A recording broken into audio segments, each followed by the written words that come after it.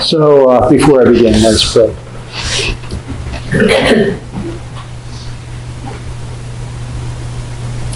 Thank you, Father, for your word. Thank you that we live in a country where we can freely listen to it, we can freely proclaim it without fear, Lord. Give us boldness to do that. Give us wisdom to proclaim only your word and not our human understanding in place of your word, Lord. Be with us this morning as we proclaim your word. In spirit, open our hearts to hear it. Open my mouth to speak it according to your word. And bless what we have to say, Lord, that we might cherish Jesus above all things in the new life that he has come to give us. In Jesus' name we pray. Amen. So, I kind of want to make 6 points today. I only have 11 pages here. But it's big type. So, the 6 points are that God is the author of life and all things. He's the author of all things. That the Word of God is the only sure way to know truth in this world. That the Word of God is binding. It's not only true, but it's binding on you and I because he's sovereign. That what happened in Genesis 3 in the fall was more devastating than you and I can even imagine. That the redemption in Christ is our only hope. And that this requires new life. New life. As Jesus told Zechariah, you must be born again. So I want to begin in the first chapter of John's Gospel, where John writes the following. By the way, I had someone, I think Lori left. Lori Wright, my wife is Lori left, excuse me, print out a piece of paper with most of the scripture that I'm going to use today. Not all of it, but most of it, which kind of might help you. You don't have to bop around from page to page in the Bible, because I'm going to go a little fast. Okay, so John writes this. In the beginning was the Word, and the Word was with God, and the Word was God. All things were made through him, and without him was not anything made that was made. That's a huge statement. It's hard to get your mind around. The book of Genesis tells us the same thing. God created everything. He created mankind. He created fruits and vegetables. He created fish and clams and oysters. He created words and logic and knowledge and understanding. He created ideas like love, ideas like mathematics and physics. He created beauty and our notion of beauty. He created a sense of right and wrong in man, and try as he might, man can't get rid of it. He created all things, everything, you and I, my dog, my wife, your mama. He created it all. As a further insight into God's Word, the second chapter of Paul's letter to the Colossians tells us that not only did he create this, but it tells us that he created this all for and through Jesus Christ. He created it all for and through Jesus Christ. Not for you and me. Not for you and me. Through Jesus Christ, who is our Lord, who sits at the right hand of the Father. This is why Paul can say about Jesus, in him are hidden all the treasures of wisdom and knowledge. In him are hidden all the treasures of wisdom and knowledge. Moreover, all of this, and we really need to get this, because God is sovereign over His creation, His word is binding over creation. What God says goes, whether you like it or not. His word is incompatible with any other view of anything that contradicts it. Because God created it all, God's word is the only sure interpreter of creation. What man says is not the final word about anything. God's word is the absolute truth about all to which it refers. Any interpretation of creation by you or by me or by any man about the things around us, about their nature or purpose or how we should interact with them, that is contrary to the Word of God is false knowledge. It's false. It is a truly sad state of affairs today that many so-called churches, the one I grew up in, the ELCA, have departed from this truth. Many have set the Bible aside as a source of truth, and as a result, there is much false knowledge and irrational thinking in the world today. They could have influenced the world for good, but instead they are ignoring God's word and condoning evil.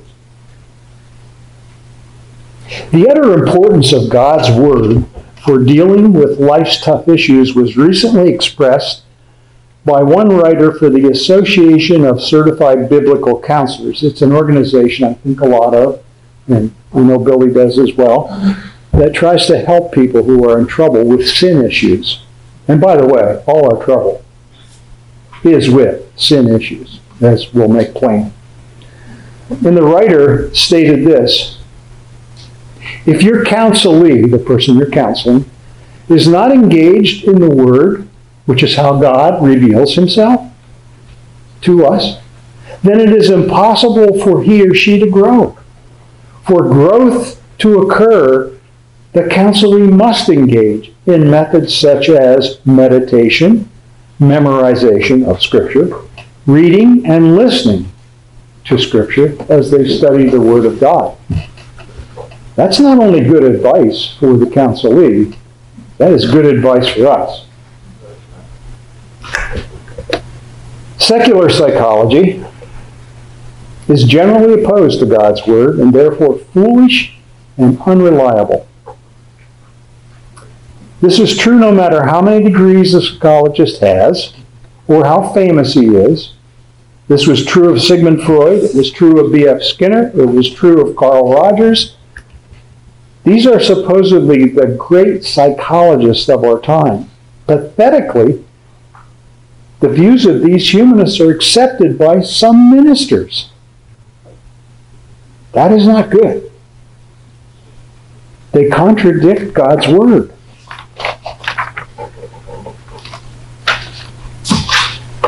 In response to these godless humanists, we should recall Paul's words in the 2nd chapter of his letter to the Colossians. See to it that no one takes you captive by philosophy and empty deceit. Now listen to this. According to human tradition, according to the elemental spirits of this world, and not according to Christ. None of these men feared God, the ones I mentioned. That is why they were led on by foolishness and falsehoods. This should not surprise us. Proverbs 9:10 says, "The fear of the Lord is the beginning of wisdom, and the knowledge of the Holy One is insight." These men, and all around us who depart from the Word of God, make the same tragic mistake as Eve, as recorded in Genesis chapter 3, which we read earlier, on that faithful day when the serpent deceived her. Now, before we go to this account, you can turn in your Bibles to Genesis 3. Before we read this account between Satan, who is the serpent, and Eve, who is the first woman, let me preface by saying, in the beginning, everything God created was good, beyond our wildest imagination, beyond our wildest comprehension. The gifted author, Christian writer C.S. Lewis, tried to capture this in his fictional book, Pelandra. Lewis describes what is his type of Adam and Eve before their first sin as stunningly pure and holy. He describes them as totally sinless, majestic creatures who carried the image of their Creator perfectly. We can't imagine this. We're immersed in something else. Creatures who spent their time in God's presence, innocent creatures who had never known the fear of death or disease or hunger or the effects of aging. Now, you've heard people say, today was one of the worst days of my life. Well, let me tell you, they do not know what a bad day is. What we are about to read, truly, is the worst day in every woman and man's life until we are united with Christ as his brothers and sisters in the new heaven and the new earth. Please turn in your Bibles to Genesis 3.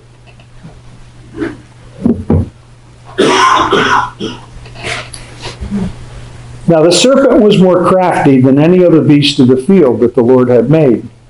He said to the woman, "Did God actually say, 'You shall not eat of any tree in the garden'?" And the woman said to the serpent, "We may eat of the fruit of the trees in the garden. But God said, 'You shall not eat of the fruit of the tree that is in the midst of the garden, neither shall you touch it, lest you die.' But the serpent said to the woman, 'You will not surely die. For God knows that when you eat it, your eyes will be opened, and you will be like God, knowing good and evil.' So when the woman saw that the tree was good for food, and that it was a delight to the eyes, and that the tree was to be desired to make one wise, she took its fruit and ate. And she also gave some to her husband who was with her, and he ate. And then the eyes of both were opened, and they knew that they were naked. And they sewed fig leaves together and made themselves loincloths. That, my brothers and sisters, was a bad day. Because of that tragic act of disobedience, where Eve sought to be like God, knowing good and evil on her own. Does that sound familiar? That's the secular world. Because of that tragic act of disobedience, we read in the 17th verse of that same chapter, "And to Adam God said, 'Because you have listened to the voice of your wife and have eaten of the tree which I commanded you, you shall not eat of it. Cursed is the ground because of you. In pain you shall eat of it all the days of your life.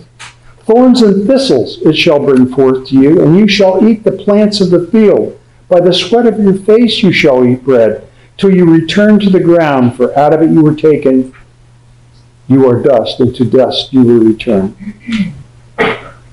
And to Eve he said, 'I will surely multiply your pain in childbearing. In pain you shall bring forth children.'" Right, Heather?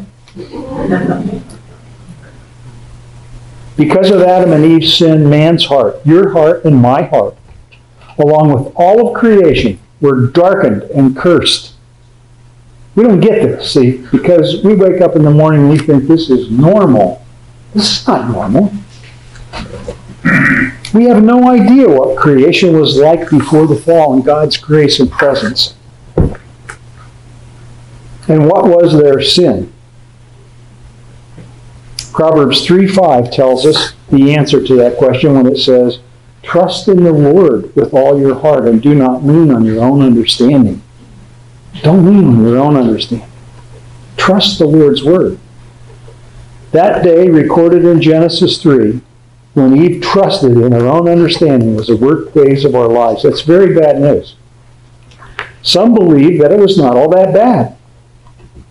They believe that man, with just a little help from God, a little penance on man's part, together with participation in infant baptism and the continued sacrifice of the Lord's Supper, can pacify God.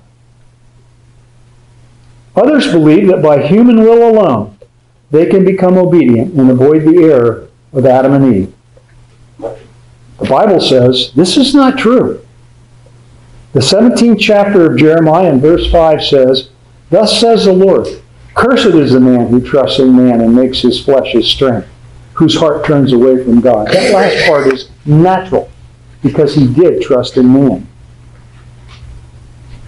Even worse, the Bible tells us, even if we could avoid Adam's sin, and it's too late, because the offense was against someone so great, it's impossible to rectify. It's too late because the curse is much greater than we thought. Our very hearts have been darkened too much. This is why the 17th chapter of Jeremiah, verse 9 says, "The heart is deceitful above all things and desperately sick. Who can understand it?" Don't believe Walt Disney. You don't follow your heart. It's a train wreck. The Apostle John, in his first epistle, in the first chapter, the 8th verse, says, "If we say we have no sin, we deceive ourselves, and the truth is not in us." Paul, in the 3rd chapter and 10th verse of his letter to the Galatians, warns us, "All who rely on the works of the law are under a curse. For it is written, cursed is everyone who does not abide in the things written in the book of the law and do them." What is Paul to do? What are we to do? In verse 13 of that same chapter of Galatians, Paul tells us the good news. Christ redeemed us from the curse of the law by becoming a curse for us. For it is written, cursed is everyone who is hung on a tree. In that same chapter of his first epistle, the Apostle John tells us in verse 9, if we confess our sins, he, Jesus, God, is faithful and just to forgive us our sins and cleanse us from all unrighteousness. In the 2nd chapter of Ephesians, the 4th through 5th verse, Paul writes, "But God, being rich in mercy, because of the great love with which he loved us, even when we were dead in our trespasses, made us alive together with Christ. By grace you have been saved." But it is further good news that Christ not only died as a sacrifice for our sins, but after his resurrection from the dead and his ascension to the right hand of the Father, Christ sent us the Holy Spirit as a divine helper for each new child of God. Our hearts are thereby changed so that we abide in Christ and he abides in us. We are a new creation. This is where we intersect with today's sermon text in chapter 4 of Ephesians. Let's turn to Ephesians 4, the 17th verse.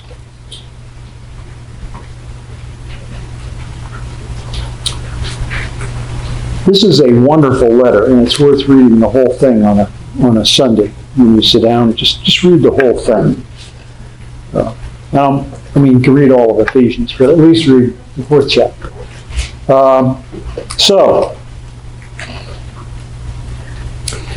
The 17th verse of Ephesians chapter 4, Paul says, "Now this I say and testify in the Lord, that you must no longer walk as the Gentiles do, in the futility of their minds. Now this I say and testify in the Lord, that you must no longer walk as the Gentiles do, in the futility of their minds. Friends, based on what we have said so far, this is not optional. This is not merely a suggestion by Paul. This is not optional for any man or any woman who professes to be saved by Christ.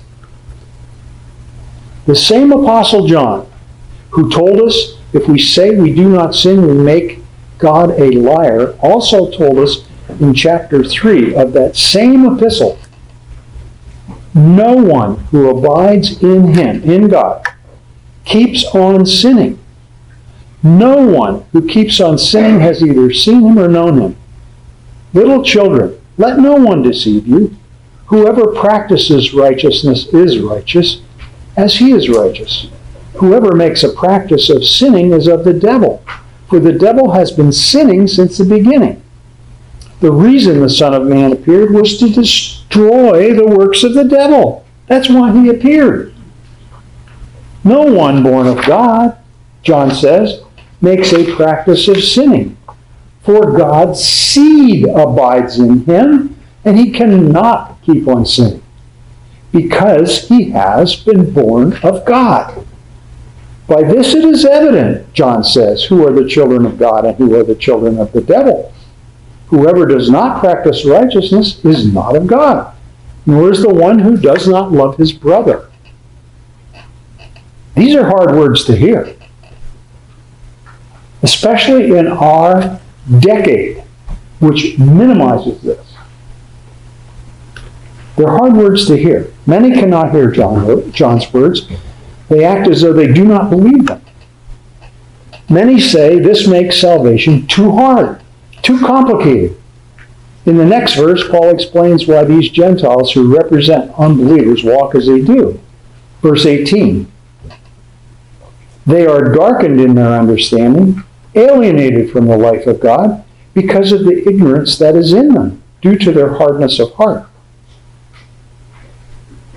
We should not be surprised at this. Proverbs 1:7 and 29 says, the fear of the Lord is the beginning of knowledge. Fools despise wisdom and instruction, because they hated knowledge and did not choose the fear of the Lord. Paul goes on to say, in verse 19, they have become callous and have given themselves up to sensuality, greedy to practice every kind of impurity. Whenever we disobey God, we have placed our trust in something or someone else. I'll say that again. Whenever we disobey God, you and I have placed our trust in something or someone else. These things in which we place our trust are idols. They are impure. The inevitable result of such idolatry, the worship of something besides God alone, is a darkened and hardened heart from which all manner of sin proceeds. This is because God turns us over to our idols. Our obedience to God's word is the cure for this cardinal sin of idolatry, from which these other sins flow. The good news is that for those of us who are abiding in Christ, is what Paul says next. But that is not the way you learn Christ.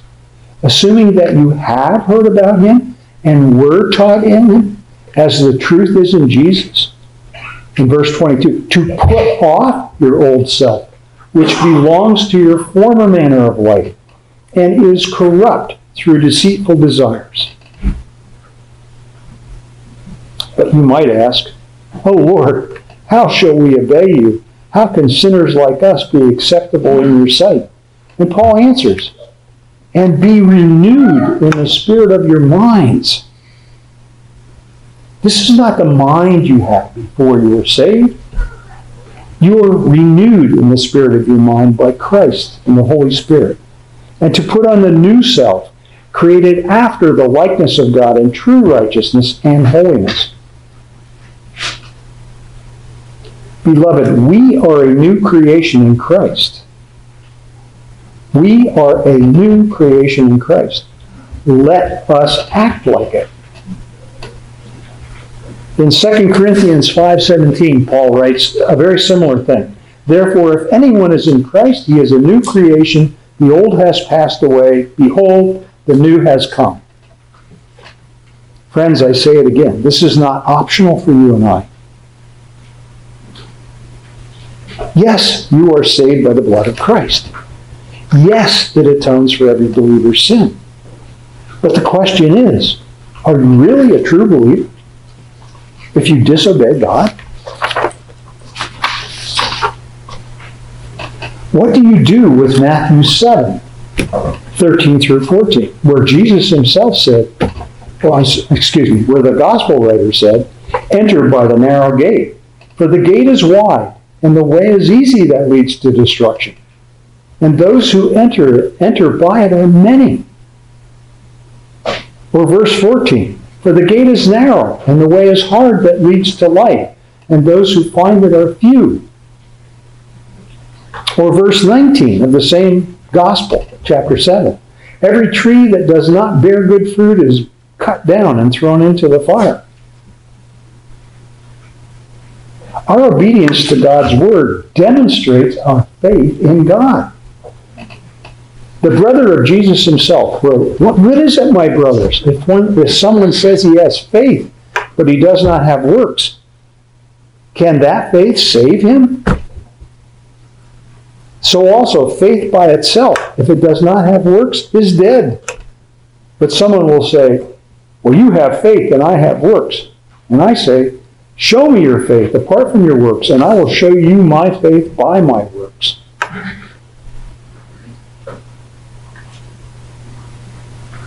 But we want to answer. But Romans 10:9 says, if you confess with your mouth that Jesus is Lord and believe in your heart that God raised him from the dead, you will be saved.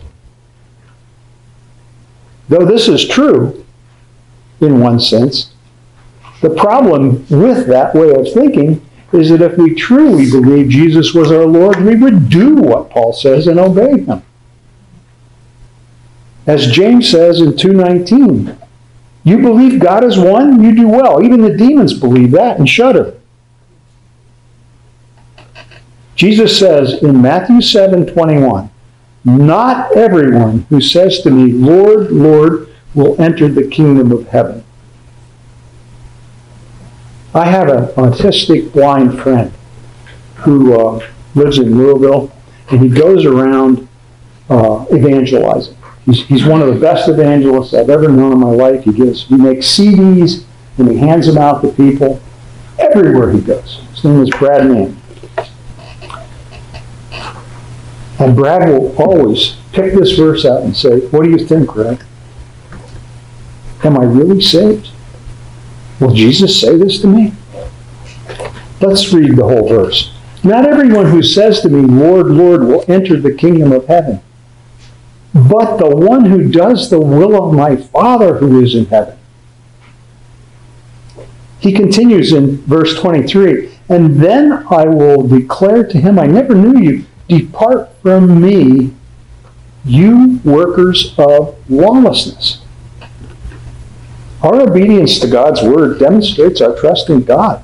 It demonstrates that Jesus truly is our Lord. If this is true, we will heed the words of Paul that follow in the verses below, the ones of our sermon text today. What's he say? If you look at verse 25, therefore, having put away falsehood, let each of you speak the truth with his neighbor, for we are members one of another. Be angry and do not sin. Do not let the sun go down on your anger. Give no opportunity to the devil. Make no mistake, he doesn't want this to happen, the devil. Let the thief no longer steal, but rather let him labor doing honest work with his hands, so that he may have something to share with anyone in need. Let no corrupting talk come out of your mouths, but only such as is good for building up as fits the occasion, that it may give grace to those who hear. And do not grieve the Holy Spirit of God, by whom you were sealed for the day of redemption. Let all bitterness and wrath and anger and clamor and slander be put away from you, along with all malice. Be kind to one another, tenderhearted, forgiving one another, as God in Christ forgave you. So, brothers and sisters, let us all strive by the power of the Word Spirit within us to work out our salvation this way with fear and trembling, striving to obey God in all He commands. And when we fail, as we inevitably will, let us confess our sins, for God is faithful to forgive our sins and cleanse us from all unrighteousness. Let us pray.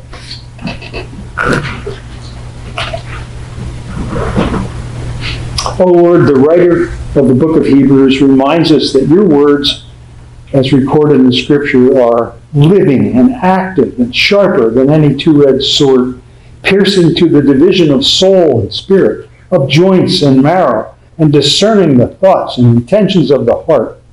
He reminds us that no creature is hidden from your sight, but all are naked and exposed to the eyes of him to which we must give an account.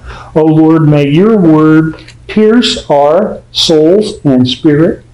O Lord, use your Holy Spirit to help us discern the true intentions of our heart and enable us to live so as to give a good account for our lives.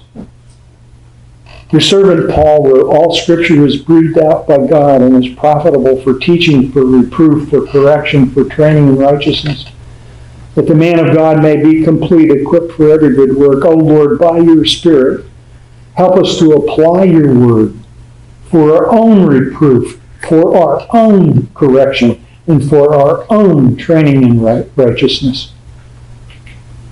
And Lord, we give thanks to your Son, Jesus Christ, to you and to the Holy Spirit for promising to do what we ask. In Jesus' name, amen.